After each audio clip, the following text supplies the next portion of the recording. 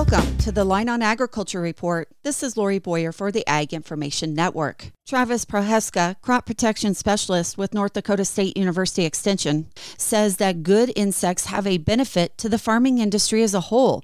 He says that insects like ladybugs feed on aphids in the field. Prohaska says it is important to have something in bloom during the warm months. He says it is important to have something in bloom during the warm months as a food source, and they need water sources as well. Prohaska also says ladybugs and pollinators are usually top of mind when talking about good bugs, but there are others. Garden spiders, are they impactful in an ag setting? And the answer is yes. They can be very impactful in the ag setting too.